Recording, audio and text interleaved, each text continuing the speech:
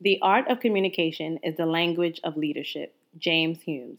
Welcome to episode 11 of Ask Why podcast titled Communication. Episode 11 is part of the 5-part series on leadership launched in episode 9's podcast titled Recipe for Leadership Success, where I talk about the 5 ingredients needed to make effective leadership. In episode 10, I talked about vision and how that was the number one ingredient for leadership success. Now, in episode 11, today's episode, I'm going to talk about how communication is the second ingredient needed for effective leadership. To communicate, you are basically imparting or exchanging information or news. Communication is used as a means of connecting between two people. Again, it is also the act of using words, sounds, body language, behaviors to express or exchange information. We communicate every day, every second of our lives. It is our human nature, literally. It's a normal part of what we do every single day of our lives. And oftentimes, because of body language, behavior, lack of information, or lack of understanding how to effectively communicate, the actual message sometimes and most of the time gets lost in translation or interpretation. Everyone has a communication style. It's really surprising, but we all do have a specific communication style. There are 4 main fundamental styles of communication. There has been a lot of research, and a lot of people in the field of leadership and development have an understanding of what these 4 fundamentals are. And I'm going to share with you. So when I share with you these 4 fundamentals, styles of communication, you can now assess which style best suits you, okay? Or which style is a reflection of the way you communicate. So the 4 main styles of communication is analytical, intuitive, functional, and personal. No one communication style is inherently better than the other. I just want to put that out there. But picking the wrong style for a particular audience, whether it's one person or 1,000, it can completely derail the message that you are trying to get across, okay? So learning to build flexibility around your preferred style allows others to more successfully hear what you have to say and especially hear the important things you need to communicate. So I'm going to define the 4 styles, and I want you to assess for yourself, which style fits you. So the analytical communicator. As an analytical communicator, you like hard data, you like real numbers, and you tend to be suspicious of people who aren't in command of facts and data. Typically, these type of communicators like very specific language and dislike vague language. For example, if I was an analytical thinker and someone told me sales are positive, my next frame of thought would be, what does positive mean? Is it 6.2%? 7.9% or 9.2%. You got to give me real numbers. You got to give me a number. And those with an analytical communication style often have little patience for lots of feelings and emotional words in communication. They don't really do well with that. But the upside is that you are fairly unemotional. You're often able to look at issues logically and dispassionately. This means that, people see you as having a high level of data and informational expertise, right? However, the potential downside of this is that people will see you as cold and you won't be able to speak effectively to people who communicate with emotion. And we know emotion governs a huge part of our lives and the way we speak with others. So you tune and shut those people out. So in fact, the scary thing about it sometimes is that you will get irritated by those who actually want to have an emotional conversation with you, which now that can cause a lot of relational consequences, okay? So the next communication style that we're going to go to is the intuitive communicator. An intuitive communicator, you like the big picture. You avoid getting bogged down into details. You cut right to the chase. You rather get a broad overview and skip everything else and get straight to the point. For example, some people like to tell the whole story, and you're like, please just spare me with the whole story. Can you get to the point? One big plus of having an intuitive communication style is that your communication is quick and it's to the point and it doesn't waste any time. People like that, right? The potential downside of having an intuitive communication style is that you don't have enough patience to listen. When you're in a situation that actually requires getting the nitty-gritty detail, you will risk losing all of the important information because you don't exercise the patience to listen to everything in entirety. Next, we have the functional communicator. As a functional communicator, you like process, you like detail, timeliness, and well thought out plans. You like to communicate things in a step by step fashion so nothing gets missed. You're generally, your communication hits, all the details and nothing gets missed. When you're on a team, people will often turn to you to be the implementer because again, you have the confidence and you love and you have a love for process and a love for detail. And because you're so focused on things like process and detail, you're the person who is typically asked to play devil's advocate. Does that sound like you? Okay. The downside of having this functional communication style is that you may risk losing the attention of your audience, especially if you're talking to Miss Intuitive over there who wants the last letter of the alphabet first and who does not have the patience to listen to everything you have to say, right? So you miss that portion of people. I have the last but not least is the personal communicator. As a personal communicator, you value emotional language and connection. You use that as your mode of discovering what others are really thinking, and you find value in assessing not only how people think, but how they truly feel deep down inside. And most personal communicators tend to be good listeners. They're diplomats. You know how to smooth over conflicts, and you're typically concerned with the health of your relationships. And one big plus of having a personal communication style is that you tend to always have deeper relationships with people. And people turn to you as the glue or the linking pin that holds groups or families or organizations together. And you're typically able to pick up vibes, quote unquote vibes, and kind of able to have like follow your gut and intuition in a sense. And these vibes that you pick up, oftentimes others may miss because you're attuned to the emotional aspect of the communication. Now the downside to this is that people with this personal communication style are often viewed as emotional, too touchy feely. For example, when dealing with an analytical communicator who wants that hard data, who wants numbers, who wants just a logical discussion, and really dislike warm and fuzzy type of emotional based conversation, they get tuned out. So there has to be a healthy balance of when to invoke the emotions and when to really have a hard data driven conversation. Now, even though I did say one style isn't better than another, I will say this. I will say that each style of communication needs to have a level of emotional IQ, which we also call emotional intelligence.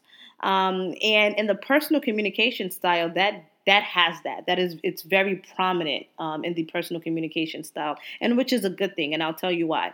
Emotional IQ is extremely important for a leader to harness, whether you're speaking with your boss, whether it's a small sales meeting, whether it's with your employees or an audience of thousands. It's imperative to understand your own emotions as well as others, and then to be able to read body language. That's extremely, extremely important. To be able to access behavior and the ability to manage emotions, not just of others, but including your own. And the ability to cheer up or calm down another person. This is so essential in the workplace. And during my trainings, I always tell senior management that when you're dealing with your staff, it's important to have emotional IQ. It's important to understand body language and nonverbal cues and know what is being said without actually saying it. Know what messages are being transmitted through body language. Those are extremely important, and that will help you to navigate the workplace much better, as well as deal with people. Because I always say in a lot of my leadership trainings that we are dealing with people. We are not dealing with machines. We're not dealing with people that are emotionless. We are dealing with human beings. And it's important to have the emotional IQ to deal with the complexities that we all present, whether it's at home, whether it's in the workplace, and whether it's in our everyday lives. Okay, so these qualities are essential in the workplace and in your everyday life. And it's interesting because from our earliest days in our classroom, we are trained to focus on enunciation, vocabulary, presence, delivery, grammar, syntax, and the like. In other words, we are taught to focus on ourselves. While I really don't mean to belittle these things as they are important to learn.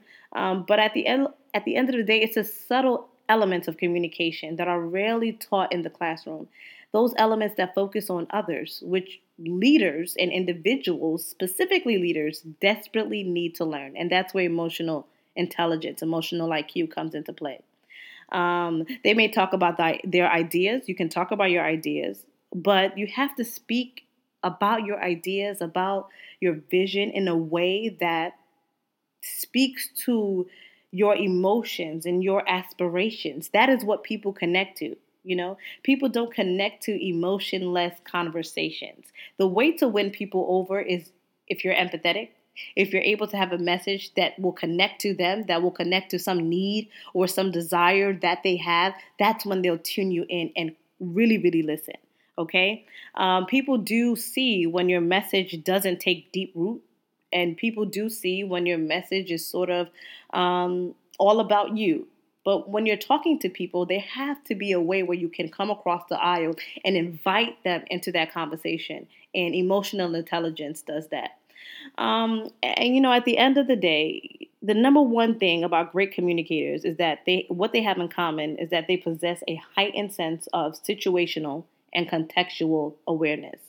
So even though I went through a whole spiel of what communication is all about and how it's extremely important in relationship to leadership, I'm going to give you 6 quick steps to effective communication. So my first one is speak with truthfulness. That's the first one. Speak with truthfulness. No one will trust a leader who has poor integrity or who they do not trust. Okay, so it's extremely important to build trust. If people don't trust you, if you have questionable character, questionable integrity, the lack of integrity, people will not listen to you. People will tune you out, and your message will not necessarily be transmitted the way it's supposed to be. The second one, get personal. Think dialogue, not monologue. People don't care how much you know until they know how much you care. And that is extremely important. Get personal when you're talking to people. Okay, I know they have this idea, the fine line between being too personable, being too forward, and remaining professional. But I say get a little personal. That's how you touch people. That's how you're able to reach people. Okay, and then get specific. Number 3 is get specific. Specificity is better than ambiguity. 11 times out of 10, and I'll tell you why. You need to learn how to communicate with clarity.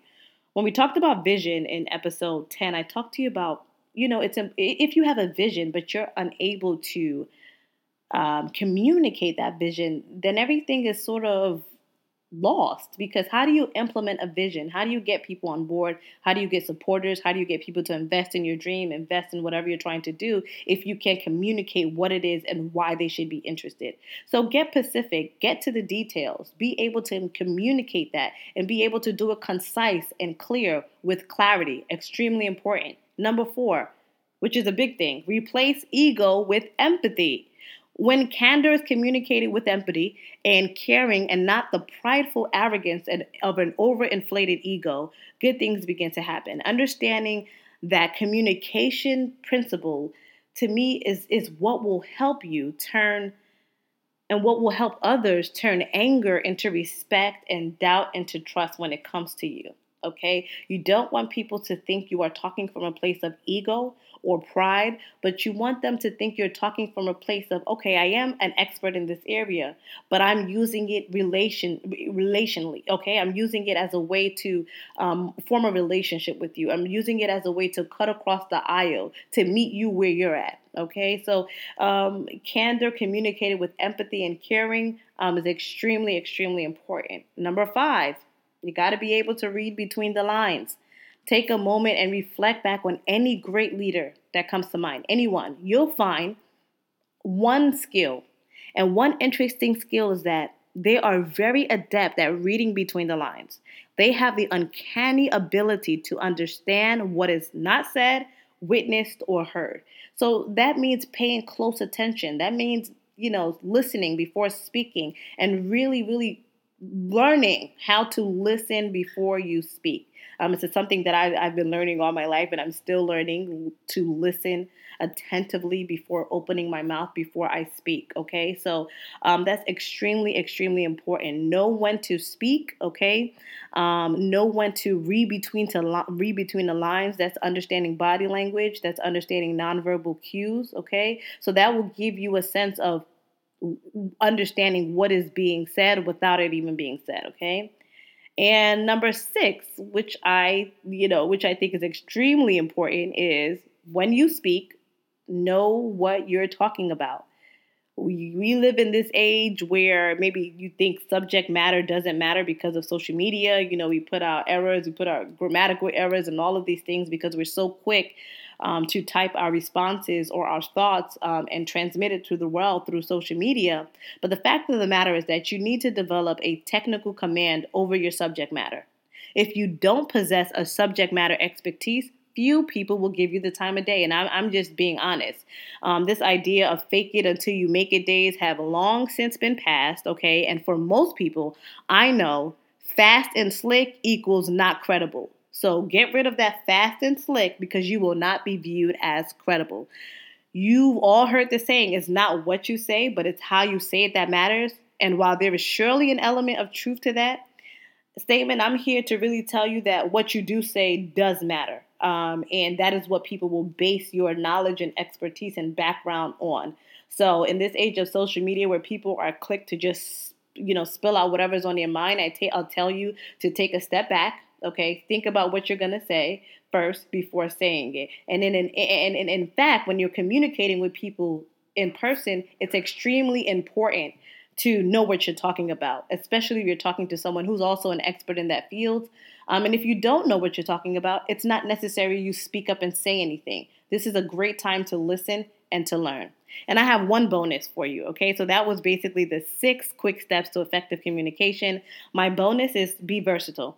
Speak to large groups as individuals, okay? It gives a great personal touch. When you're speaking to large groups, imagine that you're just speaking to them as an individual, okay? You're speaking to them one-on-one. That's the way your message is going to be able to be received effectively from your audience, okay? So thanks for tuning into episode 11 of Ask Why Podcast, available for download on iTunes, SoundCloud, and on my website, yetundeodubesin.com.